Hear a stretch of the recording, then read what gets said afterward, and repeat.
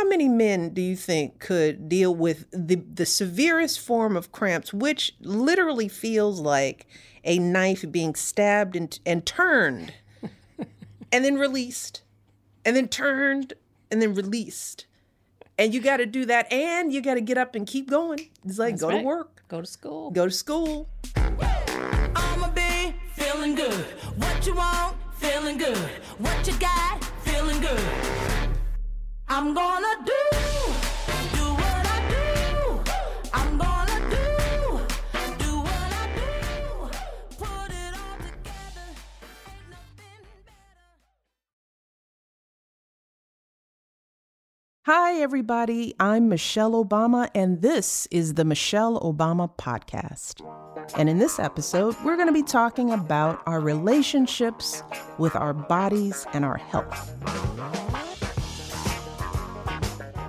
My guest is one of my amazing friends. Her name is Sharon Malone, and I have known her for well over a decade now.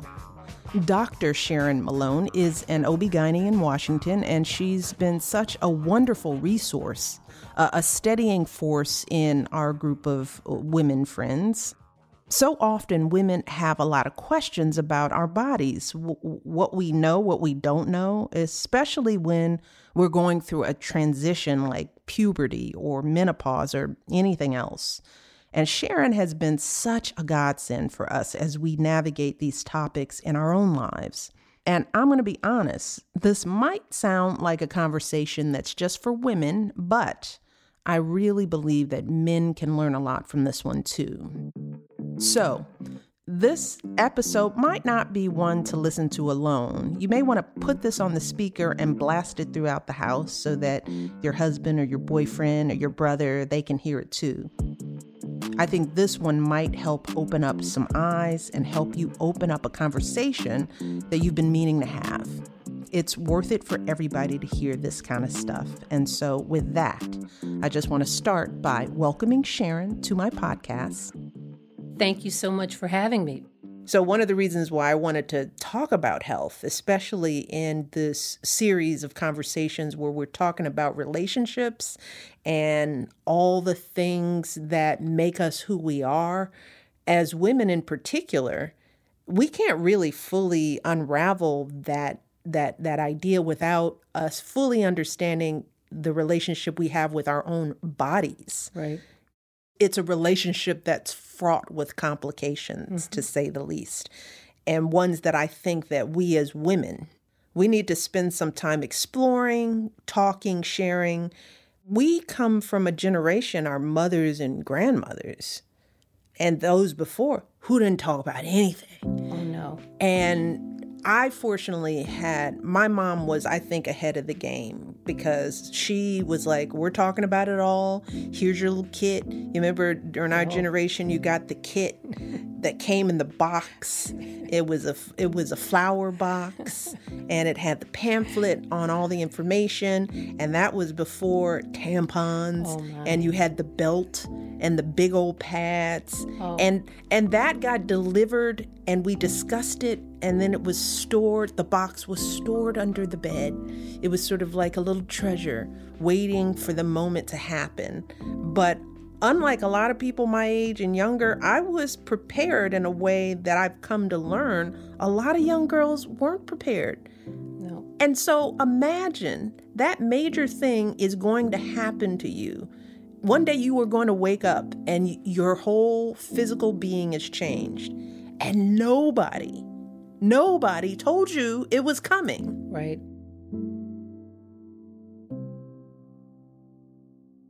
Everybody has a different level, a comfort level of what they feel comfortable discussing. Mm-hmm. And then on the part of your children or your daughters, they're only comfortable with hearing so much from That's you. True. That's you true. know, because I used to go through this all the time. You know, I'd try to talk to my girls and that, and they would be, I'd try to go someplace and they're like, oh, Mom, please don't. I don't want to hear that, Well, and you're a doctor, so everything is very matter of fact. Oh, they don't want it. They don't want to hear it. But it's important that the information gets transmitted, however it does. So whether or not you have your girls have a favorite auntie, or they have, or they go to their doctor, to their pediatrician, but it should be another person in their lives that's a trusted person. And, sometimes it hurts your feelings, but it may or may not be was not me. Yeah. But I can talk to, it's funny, I talk to other people's daughters and young women all the time, and my girls are like, please. And it's only been really since they've probably been in their 20s that they've come back around to say, well, maybe mom does have something to say. Well, and I think our generation has an opportunity to send a different message to the to the generations that follow us. I know for me, I've approached conversations with my daughters very differently, and we both have daughters. We started talking about their bodies, what's going to happen, what that means, talking about it openly. I found that my girls would be as open as they saw me being, So if they thought I was tiptoeing around something, or I was like, don't ask about that, or shut down when they had a question, even if the question was uncomfortable, I had to learn how to put that mommy poker face on and go, okay, there's this story. Oh, okay, well, and sometimes I try to buy myself a night. Well, let's sleep on that and talk about it in the car, right? Just to sort of figure out what to say. Because I always wanted my daughters to feel comfortable with their bodies, comfortable asking questions. And in order to do that, you can't have anything that's off limits, because especially when kids are young, the minute they see you clenching up about something, they notice that, and they will never ask it again, or they'll never ask you. And then instead, they'll go and talk amongst themselves. And I used to tease, what I told my girls when they were young is like, I don't want you learning about your bodies and sex from another 12-year-old. None of y'all know what you're talking about. You're 12. Right. Come ask me. But it's so important to set the stage for talking, right? But I think we have to kind of acknowledge that that's a good direction. I mean, that doesn't make your child more promiscuous. It doesn't, information is power, right, in all areas of life, but especially when it comes to health. Right. I want my daughters to grow up seeking out information about themselves, because sexuality ties to other things around health. Mammograms, pap smears, all of that is like, if you can't touch your breast because you feel like you can, you'll never discover a lump earlier. Right. If you're not getting regular pap smears, you're probably not going to the doctor at all, right? So our comfort level with our sexual health is directly tied to in my view, our physical overall well-being. And I don't want my daughters to think that they can't ask questions when something is wrong, when there's a bump or a lump or something out of sorts. If we've shut them down sexually when they're young, it's their first interaction as adolescents with health. Right. And if we shut that down, what does that do to them later on in life when they really need to be questioning when things feel different, when things are wrong, when there's a discharge, when there's an itch, when there's all these are signs of bigger things that have to be dealt with. But if you've shushed that conversation in your household, for girls and probably for boys as well, you're shushing down the power that they'll have in the years to come to have control over their health, to take control over their health care broadly. I have been practicing now for almost 30 years. And it's interesting how things evolve just in terms of my manner, how I talk to my patients, 20, 30 years ago versus now. The one thing that I have come to understand is that it's true. You never know the answer to a question you don't ask. And when you're in a situation like that, one of the things that I have learned to do is to bring it up.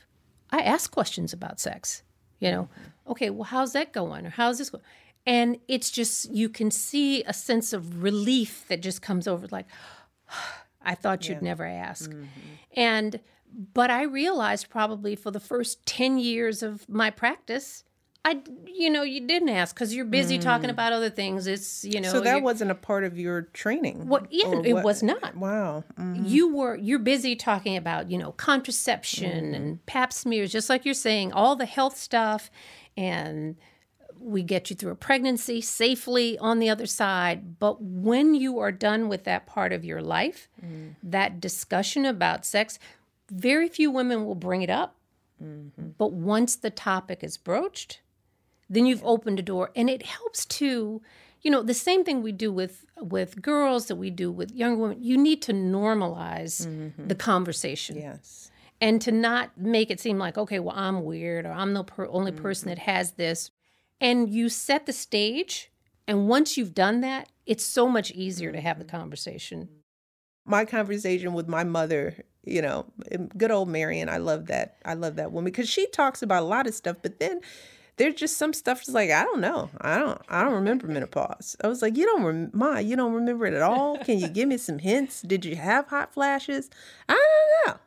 Yeah, which, and she's 80-something. So, look, I barely remember what I did last week. So, I mean, maybe by the time I'm 80, I won't remember menopause either. But that is another reason why we need to talk about it while we're remembering it.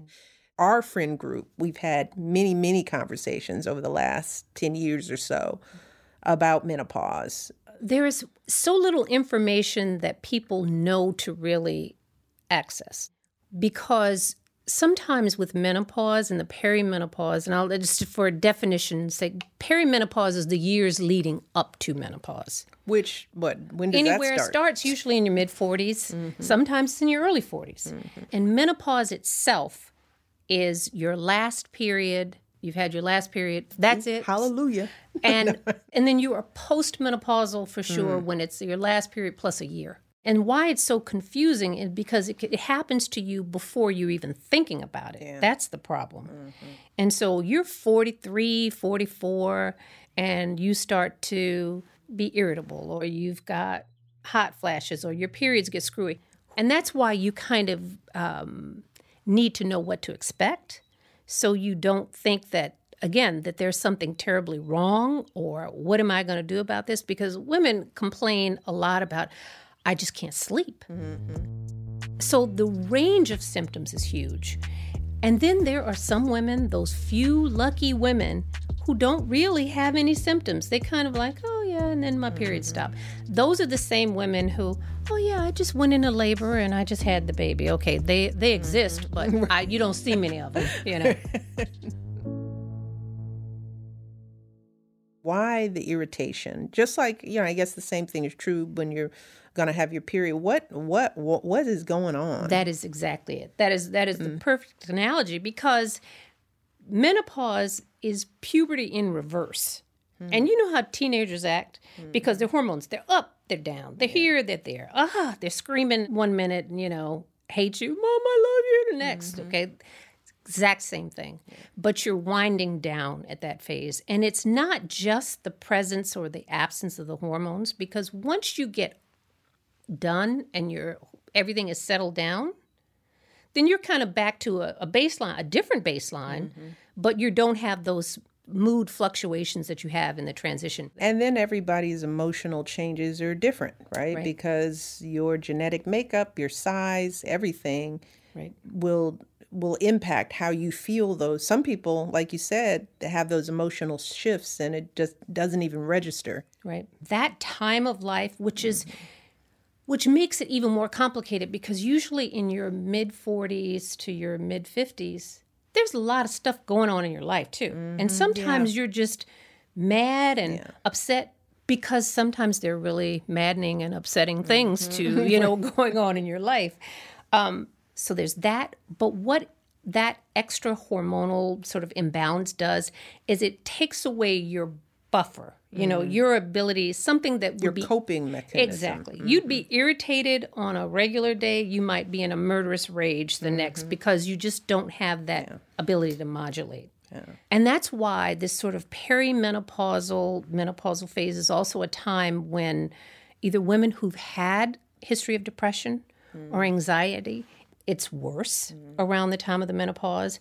And sometimes it's women who've never had a history of either of these things. And then they find that around the time of it's this great unmasking of all the sort of emotional changes that go on. Where are you on hormones? I mean, because that's another thing, right? To take them, to not take them? It depends. It's like, just when I thought you would be it for everybody else, there are like 8,000 options. No, but they're not. But, I think the first divide is hormones or no hormones. Do you want them or do you not want them? And it depends upon which category you fall into. I think the women who have the most symptoms, who are most bothered, who've got hot flashes and night sweats and, and just all the mood stuff, that's an easy sell. Because you are going to, when you take hormone replacement therapy, there are a lot of other alternative things you can do. And that's assuming that you've already exercised and you're eating right and you're, mitigating the stress in your life. But nothing is going to hit all of those things as efficiently as hormone replacement therapy. The other imponderable about this is that even though after I've told you all those symptoms that you could have, and you say, well, how long does it last?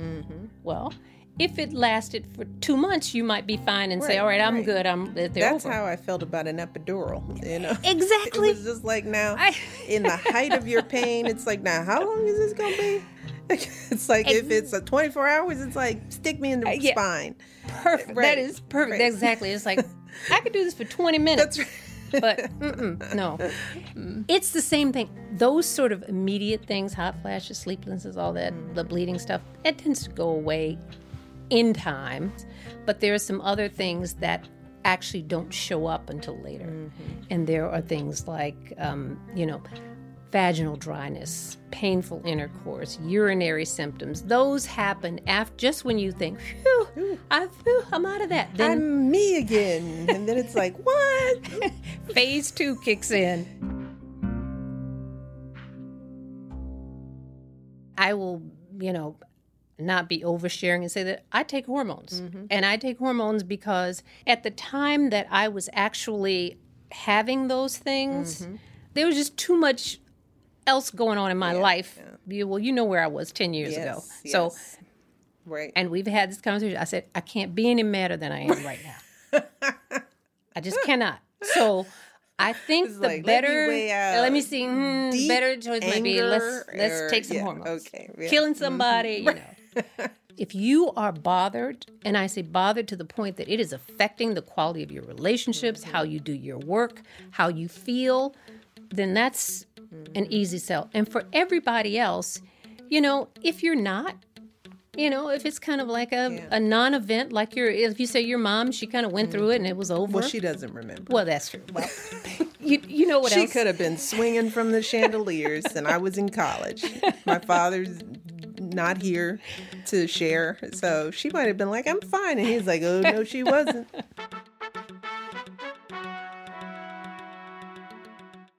But there are some sort of menopausal symptom benefits, really, of hormone replacement therapy, and it prevents osteoporosis, so you have less fractures later on down the road, and you also will have less of those longer-term complications that I was saying, like vaginal dryness, painful intercourse, if you want to remain sexually active.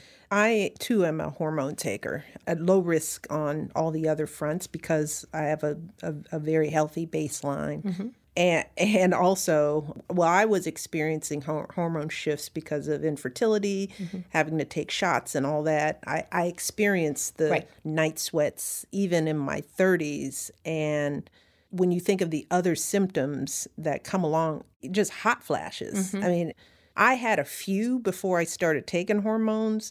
I remember having one on Marine One. I'm dressed.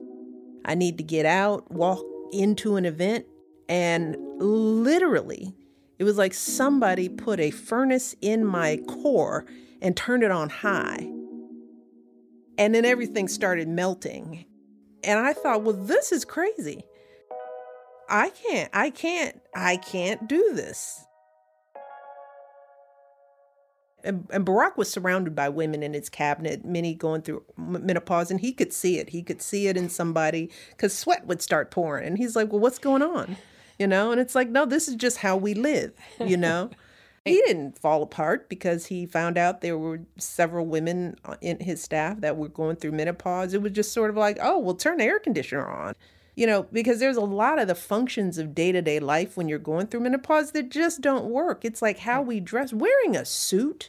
Any person who's going through menopause, who's going to work every day in a suit, you can be drenched in sweat. Yes. Down to your core in the middle of a freezing cold office and have to shower and change clothes and fix your hair all over again.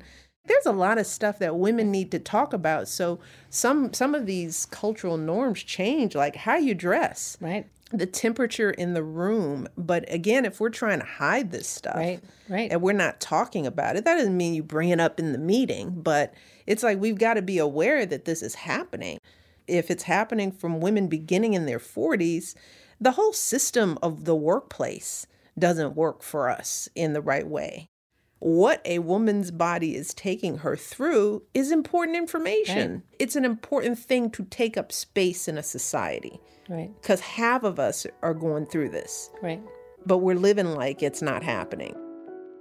Our power as women, our power in our voice also comes from our ability to value our health and the vessel that we exist in.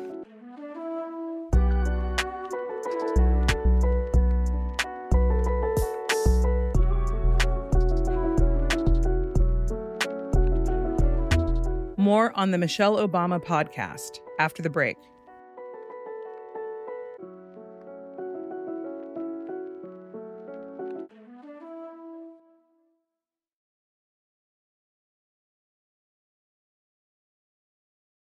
How many men do you think could deal with the severest form of cramps, which literally feels like a knife being stabbed and turned and then released? And then turned and then released.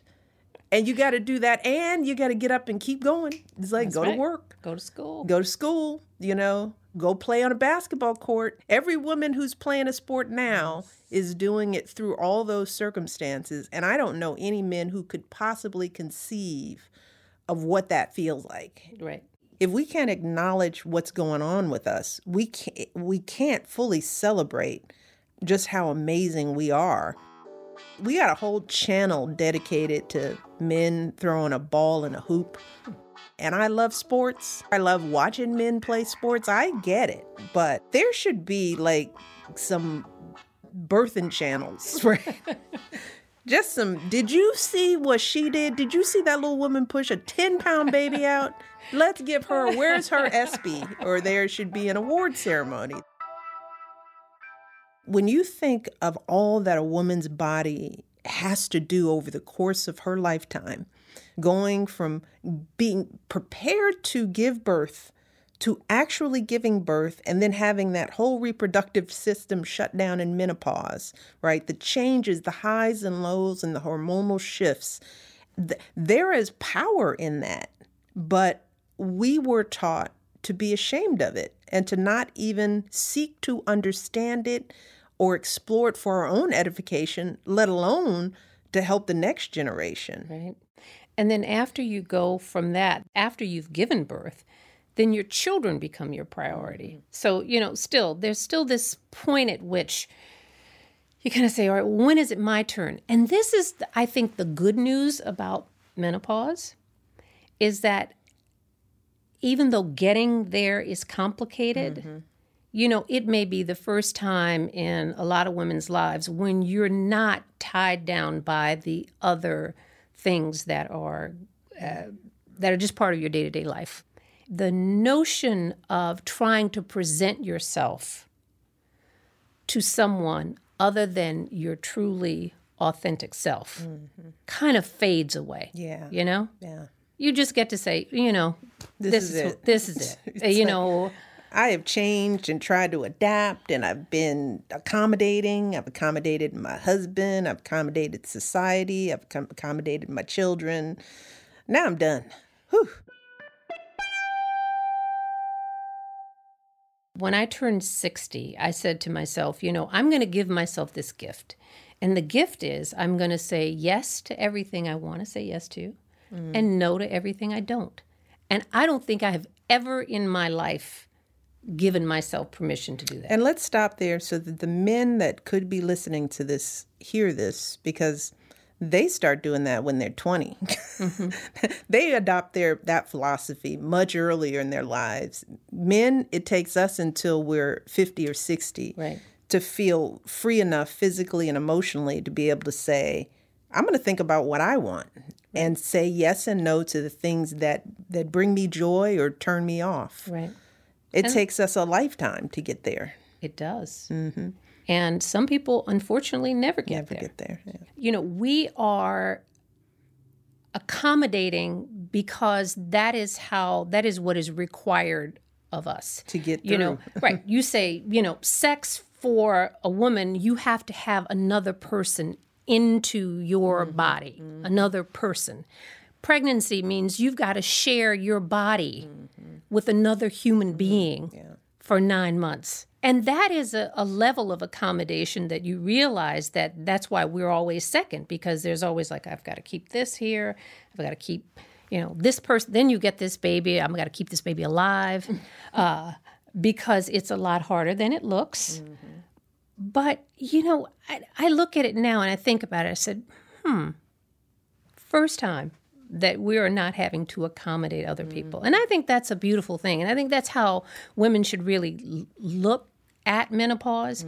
Don't think of it as the end of things. Yeah. It's the beginning of things. It's the beginning of your new chapter, or as I like to call it, we're entering our third trimester, of life. Well, one of the things we've talked about, and that I'm finding as I get older, not just dealing with menopause, but dealing with what does health mean for a woman of our age, right? So, there's that. Right. But then I think backwards and I think, well, what does being healthy mean for a woman, period? And we've always talked about how there's so many conflicting messages out there about weight, mostly about weight, right? First of all, because it seems to be that's the only thing from a PR standpoint that people tend to care about. But we don't sort of have a real clear baseline for what health means for a woman. Women's value goes up with how little space you take up, Yeah. So the smaller you can make yourself, the higher perceived, socioeconomic group that you're in and whatever, it's all about being thin. But you're right, being thin and being healthy are two completely different things. I'm going to focus more on function than form. So what you look like and how much you weigh is less of an issue, particularly as you get older. Because the question is, what can you do? Yeah. What's your function level like? And also, we come with different skeletal structures. We do. I am 5'11", and I have hips and thighs, and I can look over my family, and I can see that's genetically who I'm supposed to be. We spend a lot of time being unhappy with our physical selves. Yeah. My breasts are too small. They're too big. This is that was right. I'd look better if I had on and on and on. Do you know a woman who's happy with herself? Off the top of my head? I mean, yeah, if you just think about it, do you know any woman who would come in and go, I'm good? I don't know one. No, because we're always trying to fix or tweak something. Yeah. And how exhausting is that? It is. It is an exhausting way to have to live. And so many of us are doing it. Women of a certain age, we lose our value in society, unlike men who gain value the older they get. And those images are propagated on television, where you see the frumpy, funny old guy with the young, vivacious, or even if she's our age, she is perfect. Hair laid, not really the woman always looks a lot better than her husband in the movies. And it's like, well, how is she with him? So that, I've heard a lot of women my age feel like, as with each age, they feel less seen in a public place. No longer do heads turn, because heads only turn in your 20s or 30s or maybe 40s. If you keep up that bod, in order to be noticed, women are rewarded for not looking their age. Right. It's like, oh, she snapped back. She doesn't even look like she ever had a baby. She doesn't. So that's essentially saying she doesn't look like she's maturing. Exactly. And so, wow, that's the goal. People need role models, and they need someone to look to say, because they don't have whatever you have in your mind of what 50 looks like or what 55 looks like. It might be based upon something that is really not the way that you would aspire to be, but that's in your head. But the more women that they see who are 55, 60, who are out there living their best lives and being, active and physical and beautiful, but beautiful in a 50-year-old way, not in a 20-year-old way. Yeah. It's a different way of doing it. And I think that, that's what we've got to keep putting out there, I think, for women. I'm not trying to be 20, and guess what? Not for all the tea in China. Nope.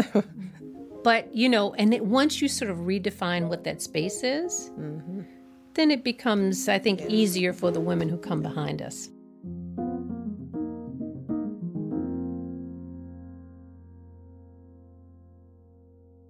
We have had many conversations around a dinner table about health and everything else going on in the world. And it's good to be able to share, because I think not many people have the girlfriend group that we have.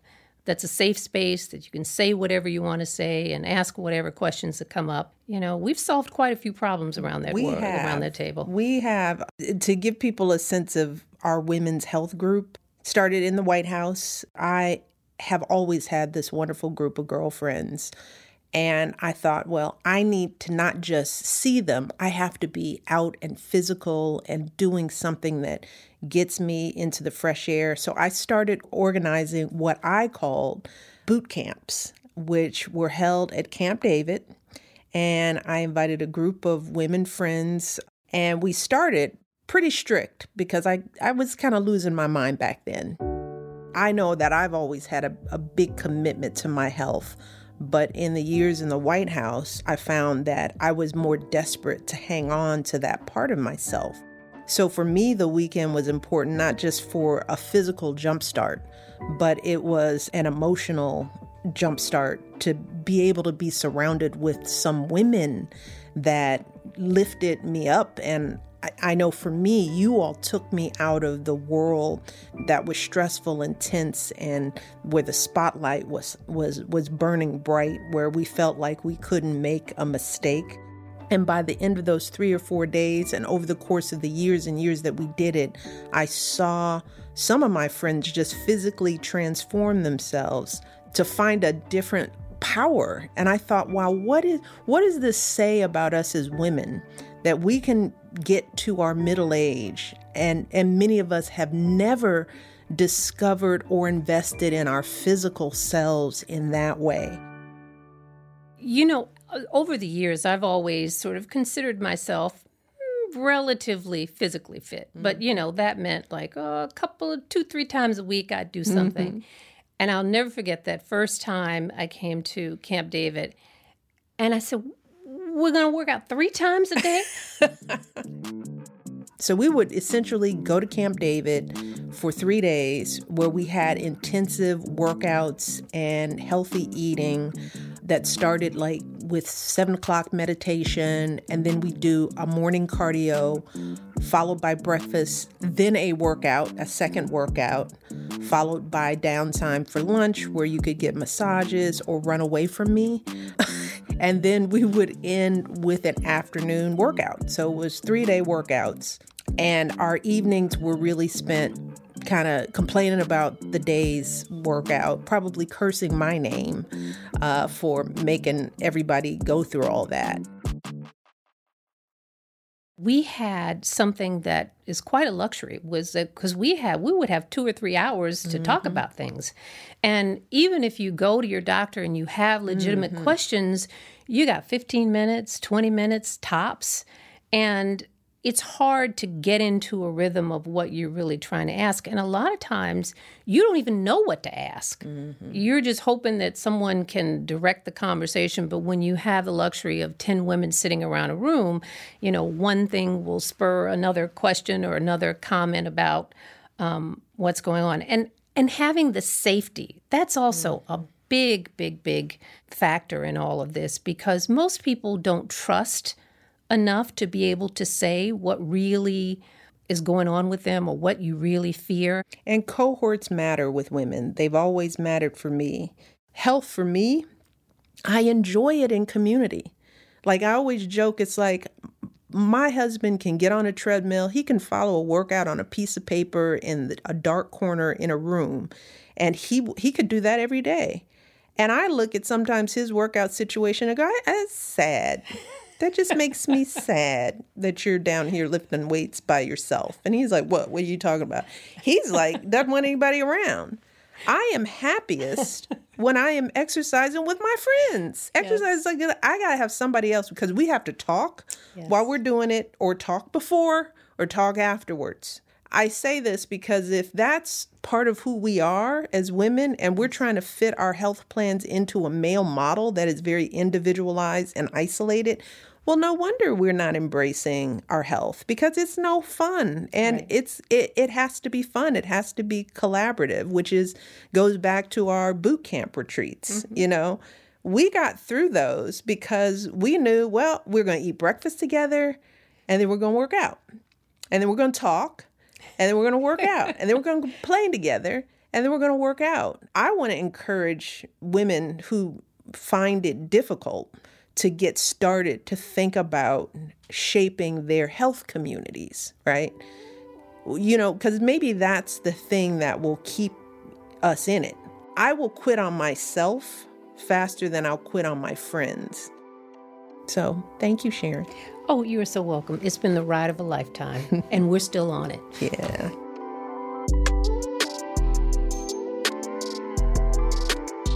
Isn't she brilliant? I am so lucky to have Sharon as a friend for so many reasons. And I hope all of you learned something from her too.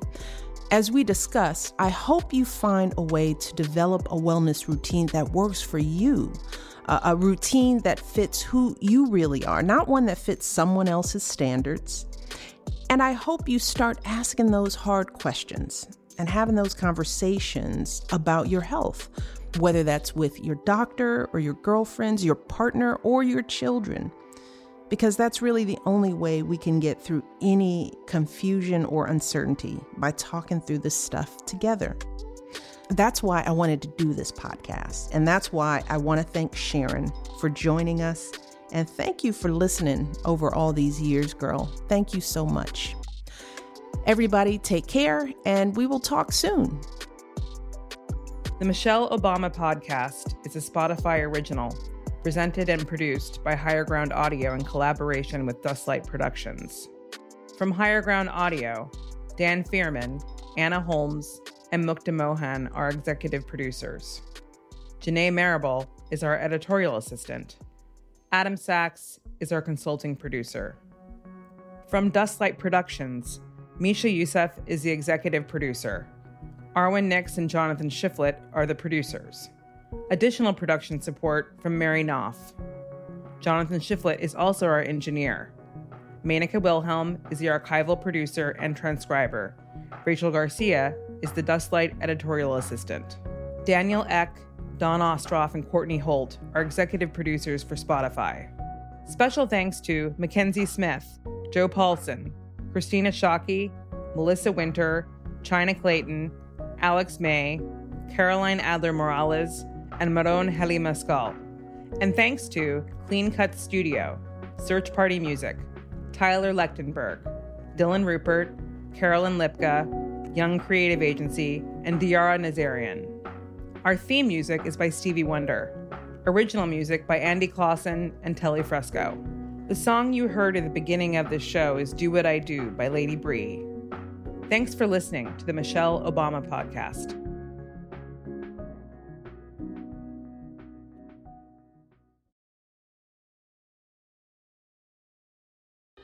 You're listening to the Audible original Michelle Obama The Light podcast. Like what you're hearing? Listen to more from Michelle Obama between episodes by visiting audible.com/thelightwecarry. Sign up for a free Audible trial and get your copy of The Light We Carry audiobook. For now, enjoy listening to The Light podcast.